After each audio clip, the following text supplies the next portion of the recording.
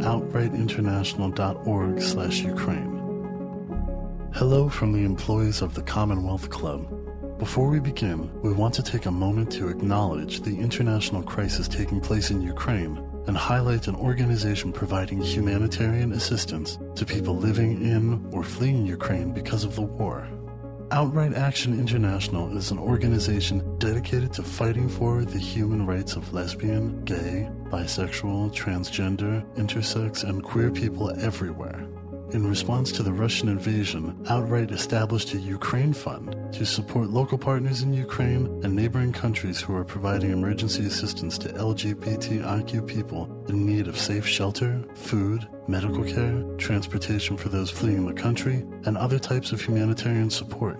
Because mainstream humanitarian systems too frequently leave LGBTIQ people behind. We encourage you to learn more about how to support Outright's important work by visiting outrightinternational.org/Ukraine. Thank you for listening.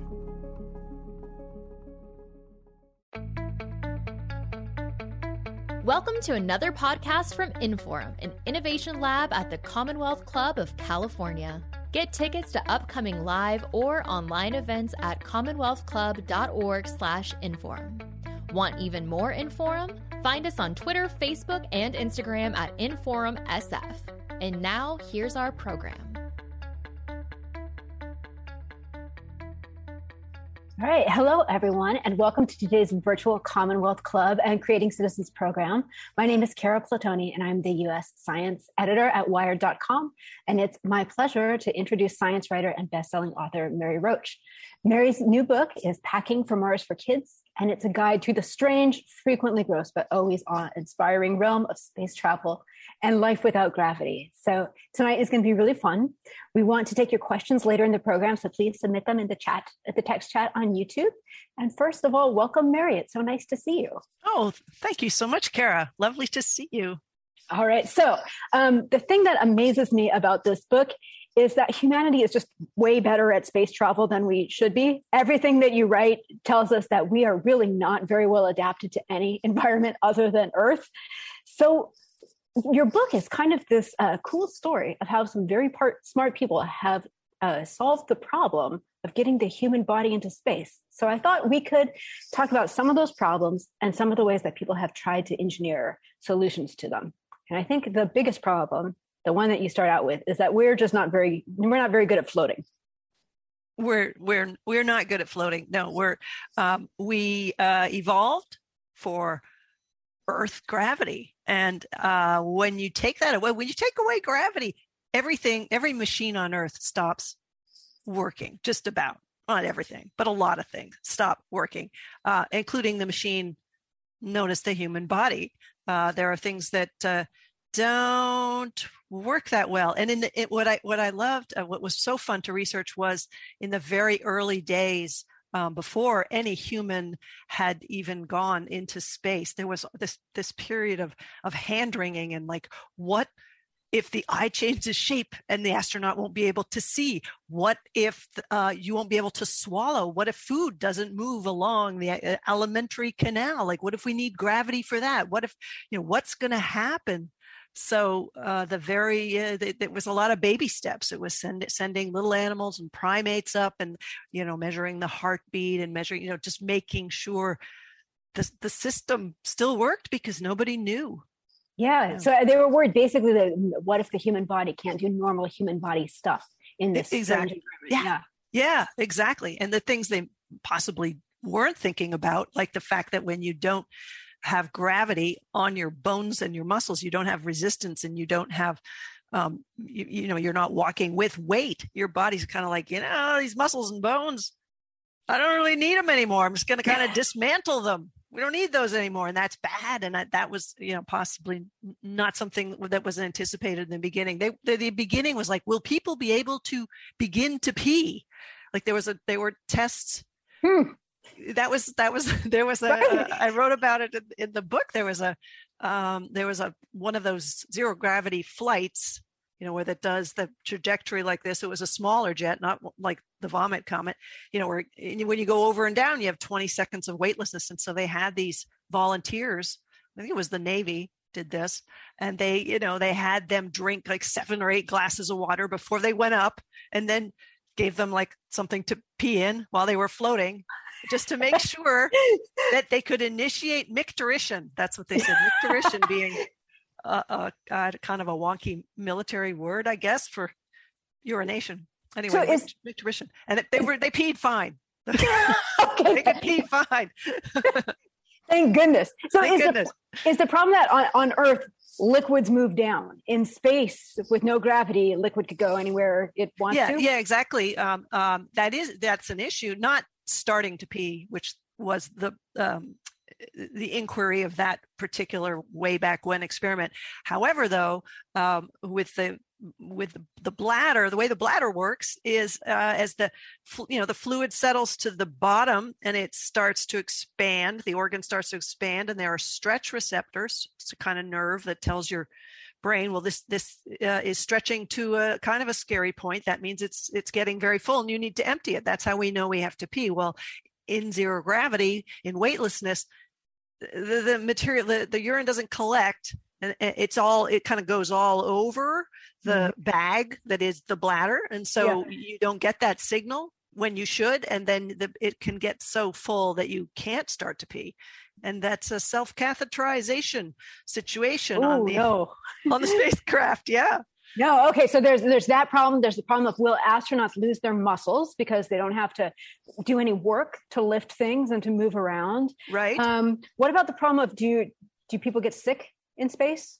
People get space motion sickness is a real problem because the inside the ear, the way that we know if we're standing up or lying down or what we're doing, how we're oriented in space, we need gravity, because what happens is these little concretions, these little basically minerals, little rocks in the inner ear, those move around kind of like in a pinball machine. I mean, they're whichever way you turn your head, they're landing on these little bristles, and that tells your brain, oh, you're lying down, or what position you're in. So in zero gravity, those are just floating in there. So you move your head suddenly and they're like ping, ping, ping, ping. So they're telling your brain, you just stood up and lay down and stood up and lay down and but your eyes are going, no, you didn't. You just turned your head. And so your brain responds just by throwing its hands in the air and making you nauseous. So the first few days of a mission, the astronauts tend to be pretty sick. And in the early Gemini and Apollo, nobody wanted to admit that. It was thought of like you weren't a real man if you were sick. So they didn't talk about it at all. And this poor guy, Rusty Schweickart, an Apollo astronaut who got very, very sick, and probably not that much more sick than any other Apollo astronaut, but there was a concern he was going to throw up in his space helmet on a spacewalk. He was going to be in the airlock, I think it was, testing. Or no, is he going to? Anyway, I forget. He was going to be testing the life support system, and it was an important thing that he had to do. And he was really nauseous, and he was afraid they're going to call off the entire thing because he was barfing. And and that would have been that's a dangerous thing in a space helmet. Yeah. If you were to barf, the barf would kind of just float there. It could get in your eyes, and there's stomach acid in barf because it's coming out of the stomach. So that could sting, and that could kind of temporarily blind you, as could the barf sticking to the visor. Because when there's no gravity, the barf, I mean, if there were gravity, you'd throw up and it would kind of go down to the bottom, which is gross, but not dangerous. Whereas in zero gravity, it would just kind of, and it would kind of cling, because when you take away gravity, now you have surface tension as the force that's determining what happens to these blobs of vomit or water or whatever it is that's floating around. So they kind of like stick to the eyes and the nostrils and the mouth, and you could breathe it in. And so it was a concern that NASA had, and there were experiments where they were simulating, going on the simulated weightlessness vomit comet, as it was called, and that would be something they would test. And I know that in one of those tests, for the simulated vomit, they used Progresso vegetable soup. Okay, so astronauts have to practice being in zero gravity or something like zero gravity, and they have to practice doing all of this normal life stuff, like how do you use the bathroom, how do you deal with not getting sick, right? So tell us a little bit about tell us about the vomit comet. What in the world is the vomit? Yeah. The vomit comet. Well, the vomit comet has been retired since I did the book, but there are still there's a company that does it now called Zero Gravity Corps. But it's basically a plane, like a big passenger jet plane that you would take to fly across country, but most of the seats are gone, and there's a few in the back where you sit when you get out to where they're going to do the roller coaster. It's just sort of like up and down and like steep. Like don't look out the window. Plane heading steeply toward the ground. The plane like this? Going like this. The plane is going like, yes, exactly. And as it goes over and down, you have about 22 seconds where you are floating. You have no weight. Wow. And it is so awesome. It's you are a soap bubble. You're just floating, and your organs inside you are floating, and your hair is floating, and it's incredibly kind of physically euphoric and fun.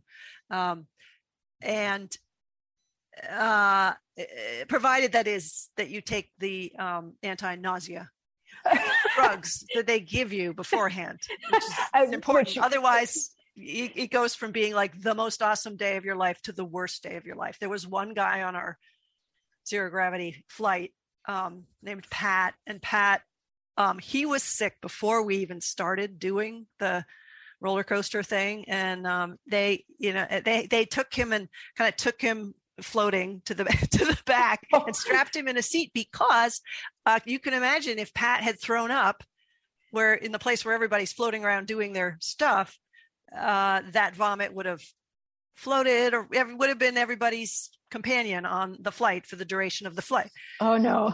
Poor Pat. It would have come back down, because you go over and down, and then the plane pulls out of the dive, thankfully, and comes back up. And now you have, when they're accelerating, going back up, now you have double gravity. So you're lying down in the plane, you weigh twice as much.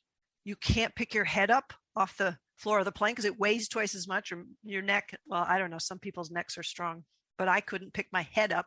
And then you're at one gravity, and then you start to float up into the air. Wow. So it's this bizarre, lying on the ground being super heavy, and then everybody just sort of rises up. It's like some weird, I don't know, what's that religious thing where people where they float? No. Like when everybody's supposed to float. I don't know. There's a word for it. So, but someone will write in with it. Maybe something. Somebody will chat us. So you have 22 seconds where everybody's floating, and then 22 seconds where you're super heavy. And then those 22 seconds, are they trying to do science experiments, or are they just flying around? Yes. What's happening? They're often they're testing things, because for example, the zero gravity toilet that was tested. They hauled it onto one of these big planes. Anything that you're going to send up into space that has to function without gravity, be weightless, that's got to be tested. So everything gets hauled over onto one of these planes and flown, and 22 seconds at a time, they're testing it. Wow.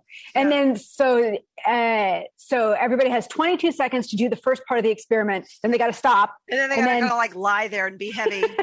And then because it goes like 2 gravity and then 1 gravity, it's gradual. So, you're like, you feel yourself sort of, part of you sort of comes up, and then you're literally just weightless floating for a while. And then you're gradually, it's not like it drops you. Wow. We're going from 2 to 0. It's gradual. It's lovely. It's very nice.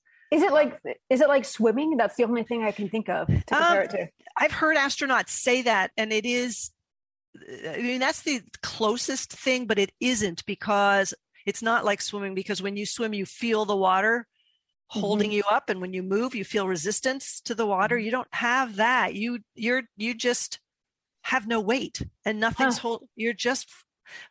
you're basically free falling is what it is. You could jump off a very high building and have the same experience, except there'd be more wind and more death. But, it's a very bad ending. yeah, exactly. Maybe I guess it would be better if you have a little split second of that, like on an elevator or a roller coaster. When you've got a second or so of that in certain scenarios on Earth, but it's not the same because it's sort of like lurching and you feel your insides kind of like shifting, and it's not that pleasant, but it's very pleasant. And that you can. If you want to blow like $6,000, you can experience that.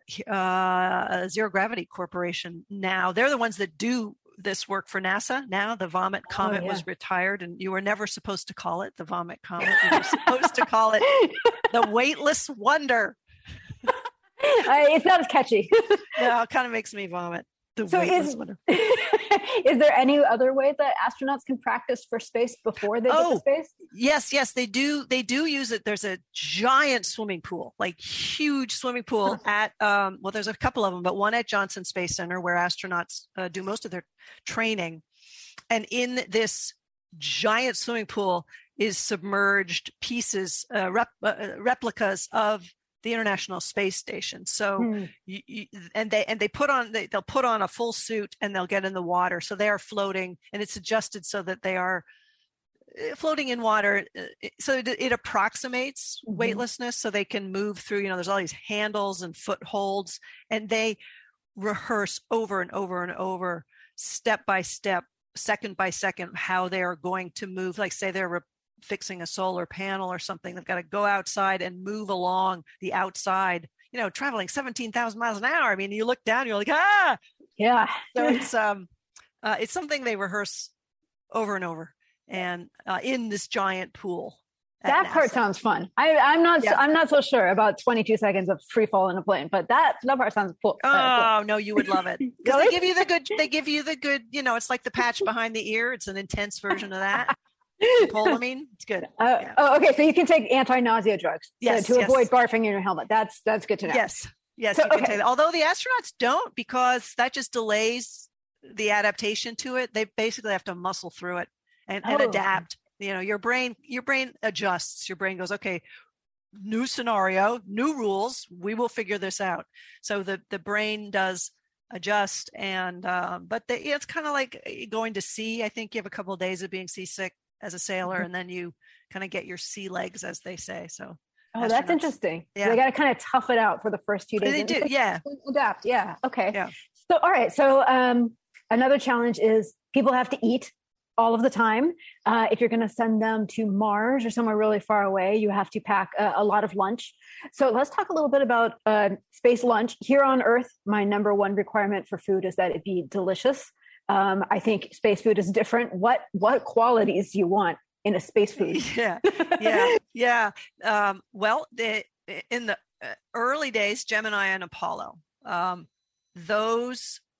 space food, it was designed to constipate you, and I'll tell you why. Because there was no toilet. Oh no! So the astronauts, particularly on a short, say you're matter of days mission, their goal was just to not have to use. What you had was a bag to go to the bathroom. You had to poop, a bag with a little adhesive peel and stick ring that you slapped on your butt, and you went in the bag. Anyway, so the food was specifically designed. It was highly processed, no fiber, none of the stuff that ends up in your poop. And it wasn't very, highly processed, sterile, pretty bland. And they made it, they didn't want any crumbs, because in space, if you have crumbs, they're going to be floating around. They could get into the equipment. They could, cause problems. And plus it's gross. There's, crumbs floating around in front of you all the time. So they were designed to be just popped in your mouth. They were like little tiny sandwiches. They were like they were called sandwich cubes. And there were bacon cubes.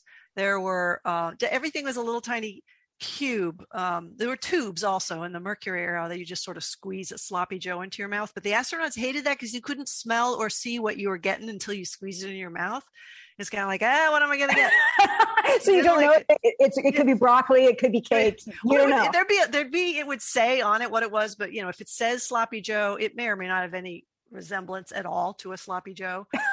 Well, actually, it'll be sloppy, but we have a really good question. This is from somebody who's 9 years old, yes. Which I think is related to the sloppy Joe. So they want to know, have you ever tried any space food? And was there anything that you liked or you didn't like?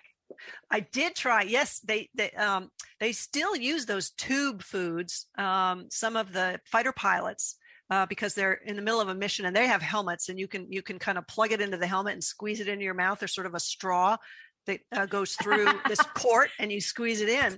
So I did try Sloppy Joe, and it kind of just was like a meal of spaghetti sauce but run through pureed.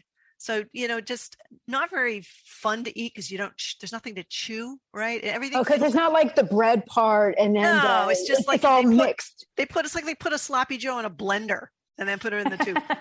Things that worked well, like the applesauce, is basically applesauce. That was fine. Mm-hmm. The applesauce was good. I know that these days the food is much more. It's more normal. Like they figured out, look, if it's a little bit gloppy, and you eat carefully, it'll stick to the spoon, or you can, it doesn't have to be these little cubes. And the cubes were coated in this oil to prevent crumbs. Nobody liked them. They were like fly into space and come right back down. So everything's kind of like a sticky little, like a brick of food. Like this, like the coating would stick to the roof of their mouth. It was gross. But there's an astronaut, Story Musgrave, who he went up on, I think it was the shuttle, maybe the ISS, maybe. Anyway, but he really liked the shrimp cocktail. And because the shrimp cocktail is kind of like shrimp cocktail, there's not much you can do to wreck shrimp cocktail. So the astronauts would get all these choices to choose, for their menu. And for breakfast, lunch, and dinner, he was like shrimp cocktail, shrimp cocktail, every single meal. And I'm like, I'm with you because I've tried some of the other stuff. And it's not so good. It also tends to be bland because, particularly for the long missions, if something is very flavorful, you kind of it has a limited amount of time where you're going to enjoy it. It's just like, oh, not that again. It's too intense. So it tends to be bland. That's why on the International Space Station, there's all these little bottles of condiments, like hot sauce, tubes of pesto. People bring their own delicious spicy thing, as long as it's considered. It has to be. I think they have to test it and make sure it's sterilely packed and like it's not gonna. Because they're concerned about, they don't want germs up there, right? They don't want to bring a strange microbe to space. That's going to and it might mutate, and they might come back down, and cosmic rays might do something to it, and then there'd be a mighty plague and a disaster movie come to life. Yeah. Did you know that NASA is experimenting with growing food on the International Space Station? Yes. They grew some chili peppers just this last fall, which was really cool. That is really cool. They've been growing stuff. The Soviets on one of their space stations had Salyut, I think it was, that there's this wonderful story that they were going to grow just to see how they would grow onion bulbs. So they sent up onion bulbs, and they were supposed to germinate and see how they grow in weightlessness. And there's the astronaut Lebedev, I think was his name. He wrote this journal, and he said that so we got the onions, and the scientists they would check in every few days. How are the onions going? Did they bloom? We're like, yes, they did. They bloomed. And then they kept asking us these questions like, how are they doing? How are they doing? And he goes, my God, we have to tell you. They sent up some bread and salt, so we ate your onions. Oh no, it's so we had terrible. them with bread and salt. They were delicious. I'm so sorry. It's very bad form to eat somebody else's science experiment. They ate the experiment. Yeah. Oh no, it's terrible. Yeah, but just to have something fresh, something fresh is so it's so enticing. They also talked about, when there was an experimental greenhouse, again, just growing different plants to see how they would grow. This same guy said, we spent all our time just sort of hanging around the greenhouse, tending to them. They were our loves. That's what he said. They were our loves. Oh, that's really sweet. But I have to imagine that they must miss Earth, and they must miss things like, onions. Smells of outdoors, even onions. Yeah. Okay. So we have a good follow-up question on the topic of food. All right. This is from somebody in the audience. They want to know what if you have gas in space? Oh, excellent question. Okay. Well, we have really two different kinds of gas. So I'm going to start with the kind of gas that you get with carbonation, because this was in space. There was a lot of effort put into, can we have a Coke machine on the International Space Station, I think it was, or the shuttle, I forget. So the Coca-Cola company, I believe it was Coke, not Pepsi, they spent a lot of time figuring, they're like, okay, I think we've done it, because it's a problem, because with carbonation is little bubbles, when the bubbles are lighter and they float up to the top. And there's that wonderful fizzy kind of action that you have, and you drink it and it's lovely. But what happens, in space, the bubbles don't rise to the top, and then there'd be, it was sort of a frothy mess, but they did sort of figure out how to make it drinkable. But then what happened is the gas in the stomach, normally when you drink carbonated beverages, the gas rises to the top of your stomach and, expands and you belch it out.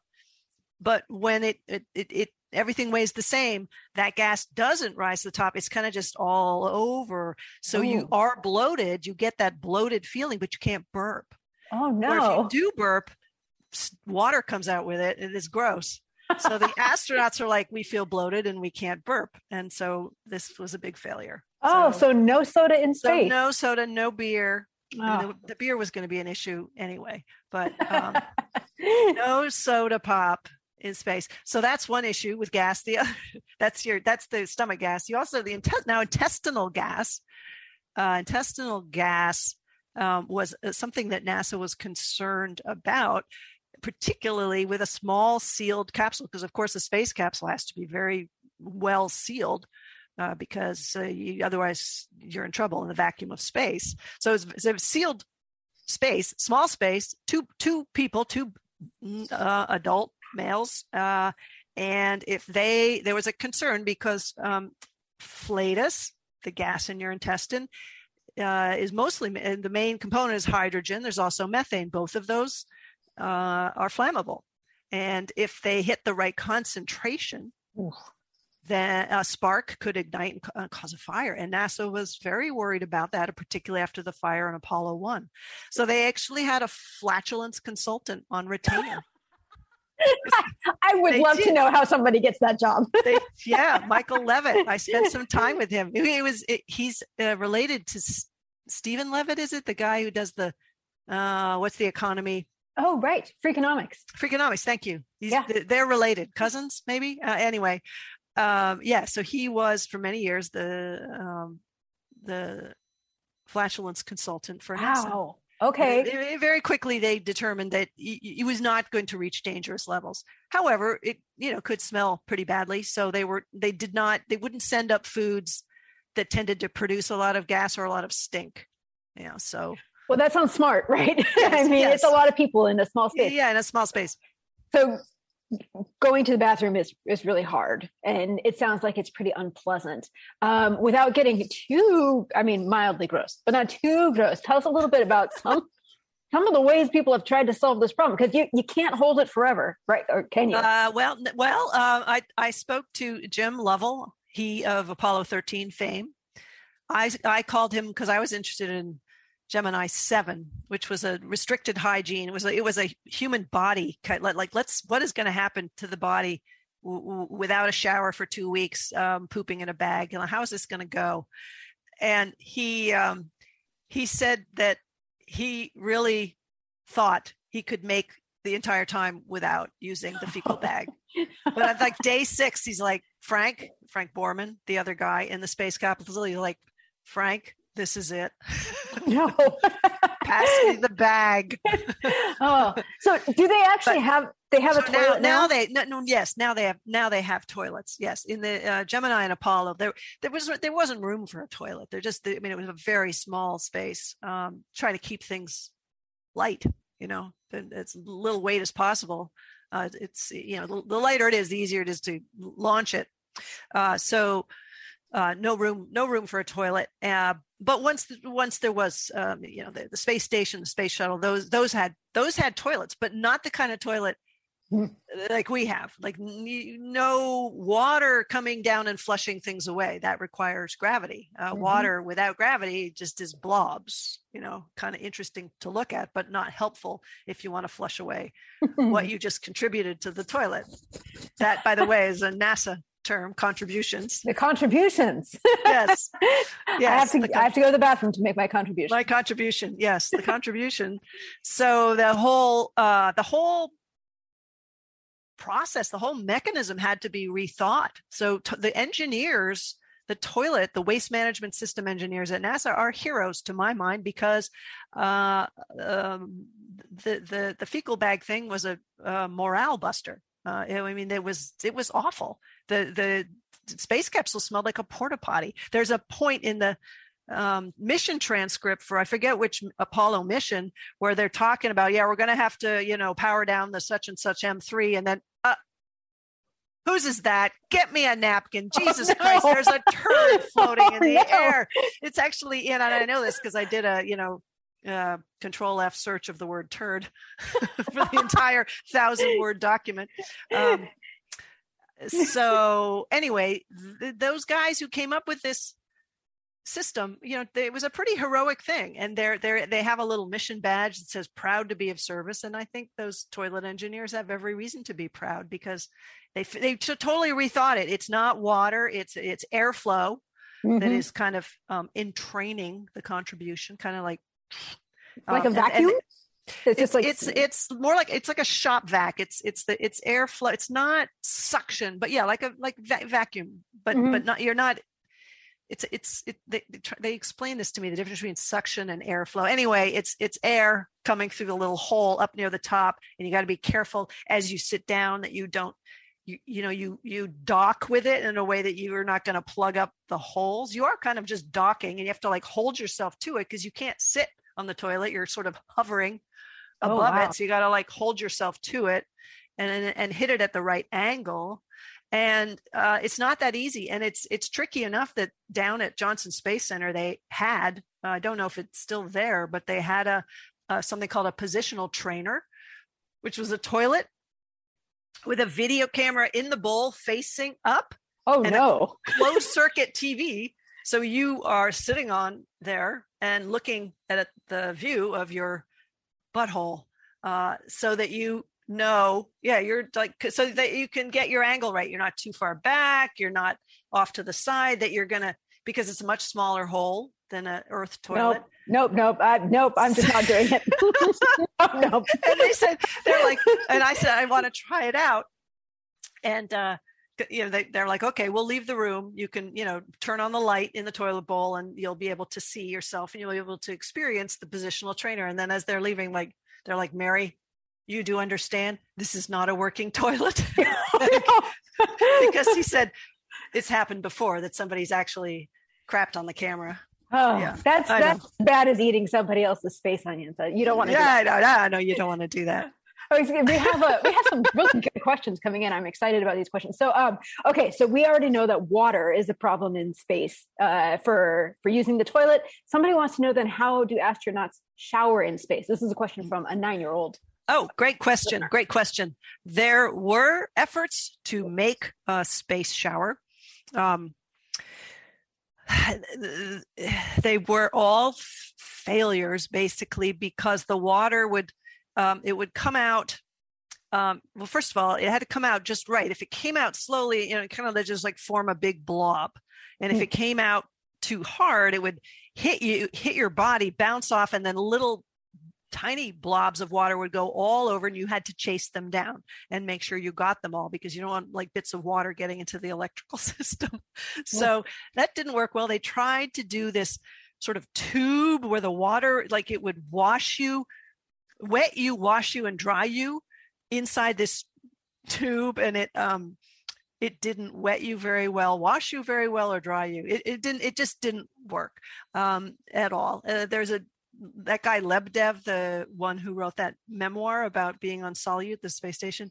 He said they had a shower but the blobs of water would stick to your eyes and your nostrils. And so he said they would wear a snorkel mask. And he said, you cannot imagine how strange it is to see a naked man floating across the room to the shower wearing a snorkel mask, which is an image that stayed with me. So the answer to the question is they don't shower. They use wet wipes, kind of, yeah. And some, dry shampoo, that kind of stuff that I never understood, that kind of like kitty like litter. A powder? Powder kind of, I guess, absorbs the grease, sort of like that. There's some sort of dry shampoo, and they just wipe clean.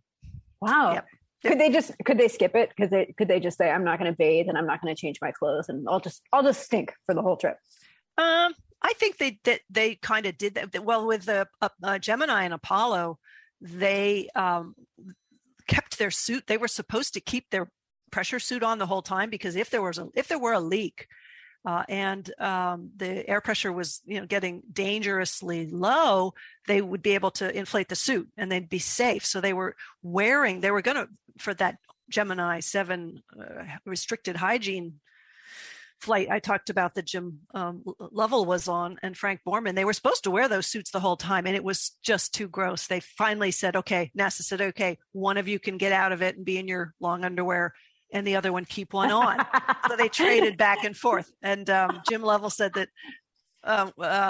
his son after that would always say, my dad orbited the Earth in his underwear. That's great. Who has to wear the clothes today? Yeah, exactly. Okay, so this is a great follow-up question. This is from a 10-year-old listener. They want to know, do you sweat in space?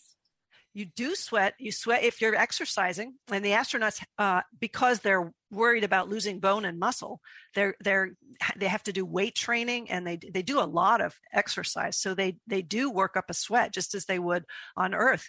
And it's very important for that. It's very important to have lots of fans, because if you're exercising, you're giving off heat and moisture, and if there's no gravity, there's no convection, there's no, like, the lighter, the hot air rises and goes away from the body and the cooler air would come in. It just hovers. Mm-hmm. It's like being in a super humid, like Florida, 98% humidity day. So it would just kind of hover there and you would overheat. So they have fans everywhere. Fans are very important on the spacecraft. Right. It's not like you can't just crack a window, right, to cool off. Yeah, exactly. So yeah, you have to. And if you're sleeping and you're not in a good spot where the air is going to be circulating, your exhalations, the CO2 that the waste air that you're exhaling kind of just hovers around you. You can get headaches, and so you want to make sure you're near a fan. Wow. Okay, yeah. So.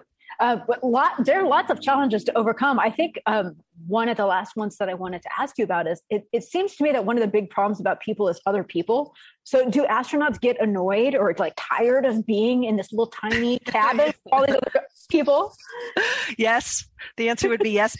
They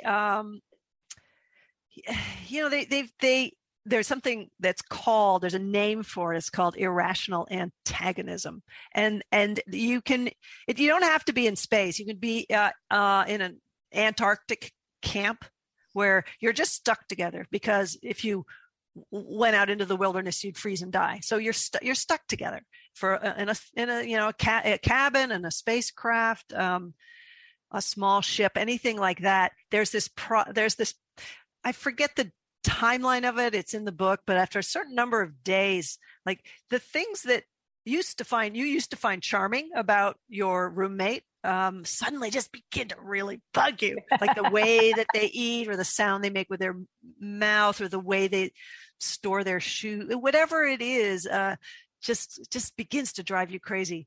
And I spent some time with these two guys who'd been on Mir together and famously didn't get along, to the extent that one of the mission ended early and one of them came back down. Oh my gosh. Yeah. And I met with them on a replica of Mir, because I thought it would be interesting to see them in the space. They get along fine now. They were great, but they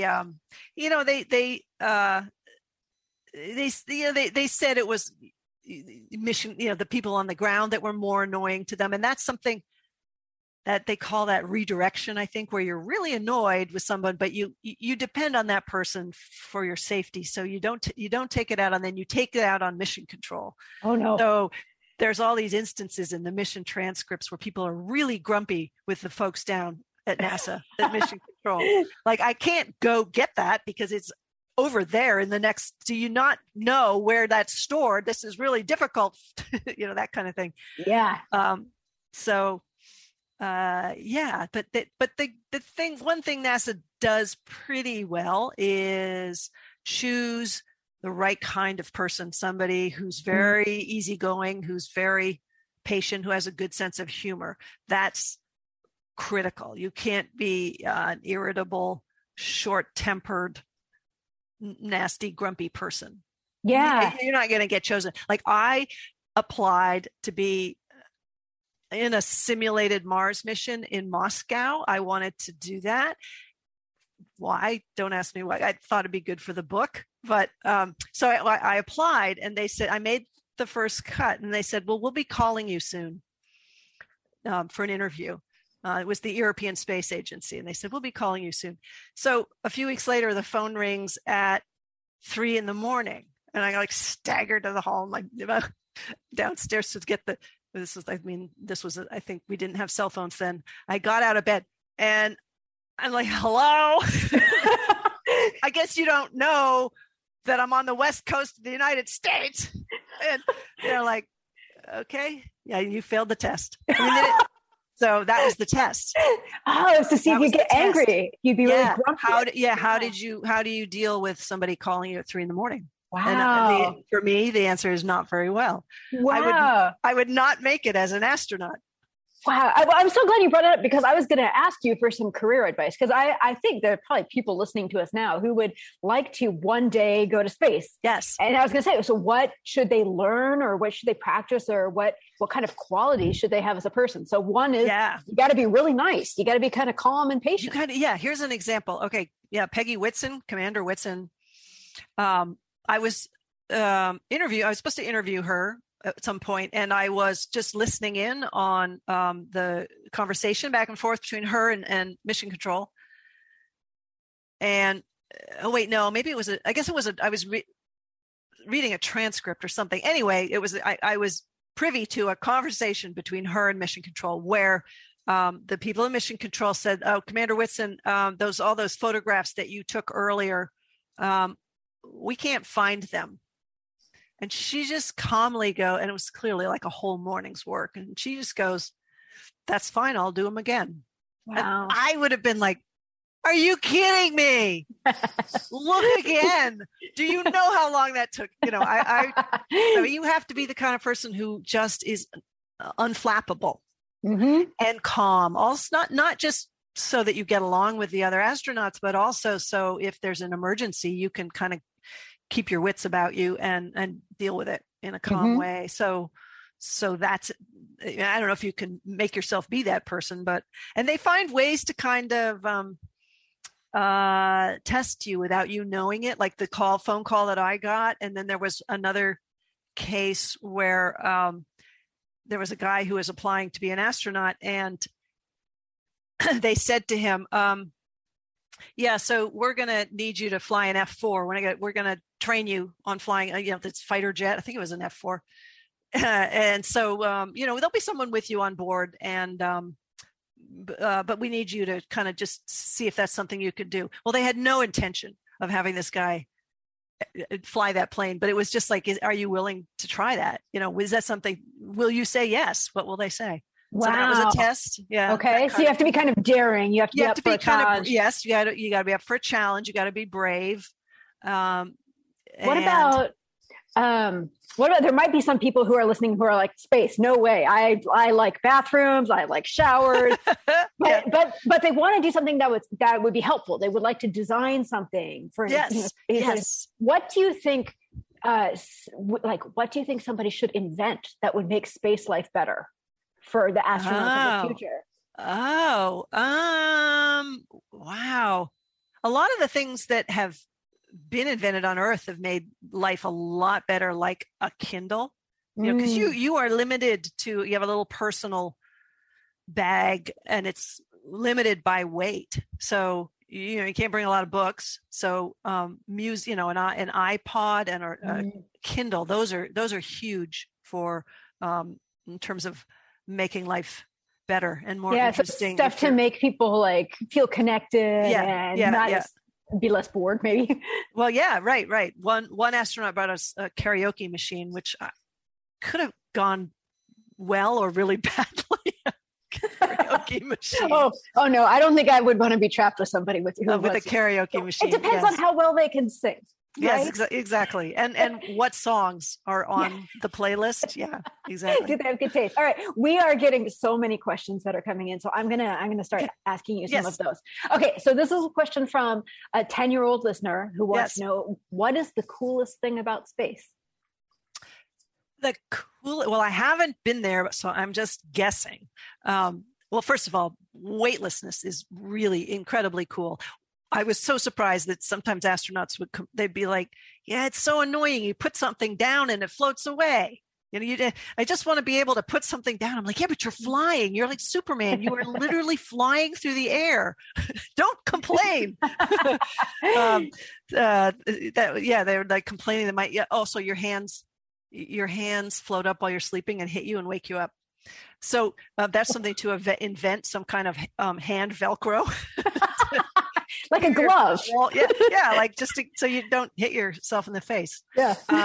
Wait, what was the question again? The last one was. The coolest thing about space. I think I'm guessing. Well, for me, flying is my answer. But I think it'd be unbelievably cool to see Earth as this giant ball.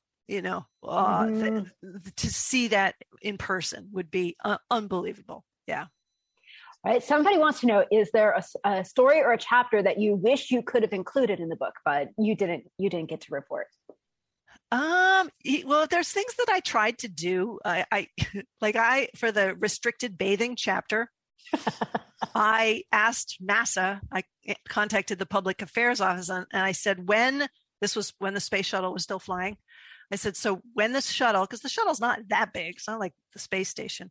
There's a lot of bodies in there for a significant period of time without a shower. And I said, can I be there when you open the door to smell the space shuttle? And they're like, no, you absolutely cannot. Go away. Please go away. So that kind of thing I wanted to do. Well, I would have absolutely loved to fly on the space shuttle, but that you can't as a private citizen. You can't unless I guess you could pay a ton of money. They had a couple of space tourists back then, but that would have been the ultimate. That would have been amazing. And there was in the 80s.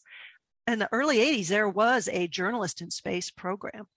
And an editor of mine had made it to the semifinals, I think, for that. And that would have been so cool if that kept going. I would have loved to do that. Yeah. That would have been awesome. All right. Here's another question. Somebody wants to know, why did you decide to write an adaptation of your book for kids, and how different was the writing process for this version compared to the adult version? Sure. Yeah. It was more that my publisher, W.W. Norton, they didn't used to have a young readers division, and now they do. And they said to me, we're going to adapt Packing Forest because, it's an interesting topic for young readers, space, that is, and all the stuff we've been talking about. And they were going to just have, hire somebody to do that process. I'm like, no, my name is on there. I want to do it. My agent was kind of like, really, you want to do that? I'm like, yes, I do. Because to me, it was a fun challenge. First of all, you just sort of take half of it out completely, and then you do have to rework it, but not as much as you'd think. Because it's kids are smarter than you may think. I'm aiming for about 10 years old, and 10-year-olds are pretty on the ball. They know what's going on. So it was a matter maybe of just some of the language was making it a little bit simpler, but not dumbing anything down. Just kind of making it clearer and not cramming too much into one sentence. So but all the, but the content is the same really in those sections that I included. Really, I'm not writing for an audience that's too far removed from a 10-year-old. I guess maybe I'm kind of a 10-year-old at heart. Okay, so somebody wants to know who was your favorite astronaut to interview, and they also want to know if you could interview anybody who has something to do with space science. Who would that be? Oh gosh, well, I would have loved to talk to Michael Collins because he was alive at the time I was working on the book, but it's very they've done so many interviews, like Neil Armstrong and Mike Collins. It's pretty hard to get them to talk, but I wish that I would have loved to speak to him because he wrote beautifully. His book was really beautiful. And for people who don't know this, he was the one who stayed in the module orbiting while Buzz Aldrin and Neil Armstrong went down to the surface of the moon. So he went around to the dark side of the moon by himself, just what a thing, wow. and to be the guy who's there and almost on the moon, but not there. He's a lovely writer. I would have liked to speak to him. Who was my favorite astronaut to talk to? You know what? It was the cosmonauts in outside Moscow. Well, in Moscow, there were 2 cosmonauts that I ended up speaking to, and they were fun. They answered the kinds of questions American astronauts maybe wouldn't have answered. It was fun. We were drinking whiskey at 10 in the morning in the office of the director of the Museum of Cosmonautics. You have your whiskey at 10 a.m. with your shrimp cocktail in a toothpaste tube. Yeah. But it was fun to talk to Jim Lovell. I mean, he was an Apollo astronaut, and that was exciting to speak to him. And he's a lovely guy with a great sense of humor. Yeah. Okay. So I was thinking, after having read your book, I was thinking, if I was going to go to space, what would I do to make my life easier? And I decided the answer is absolutely you have to shave your head. That's just one less thing to wash, right? Oh, yeah. But I just because I've got really flat, straight hair. I love the way, like your hair looks all thick and luxuriant. It's glowing. I would not cut my hair. No. Yeah. Is there anything that you would want to do or that you would want to take along to make life in space nicer for you if you were going to go? I would want to bring things that have color, almost like maybe one of those paint books, those that shows all the paint chips, because there's so little color on a space. Out the window there's no color, and on the spacecraft everything is metal and gray and white, and it just seems, and also some nice smells. Some of the cosmonauts, those 2 cosmonauts, talked about it, how it smells of paint and rubber. It's horrible. And women, they would get bags of mail, and women would send perfumed letters, and we said we loved those letters. Wow. Yeah, wow. The smell of perfume. That's very sweet. Do you have any idea about like where you would want to go if you got to go? Oh, I would love to go to the moon. Absolutely. I would love to go. Mars is just too much time getting there. It's just too long a journey. I'm too impatient and grumpy, and I mean, it'd be amazing to be on Mars, but I'll take the moon. The moon would be amazing. It's a week there and back, right? It's not a huge time investment. Sounds like a long time. I mean, a week in a car would be hard.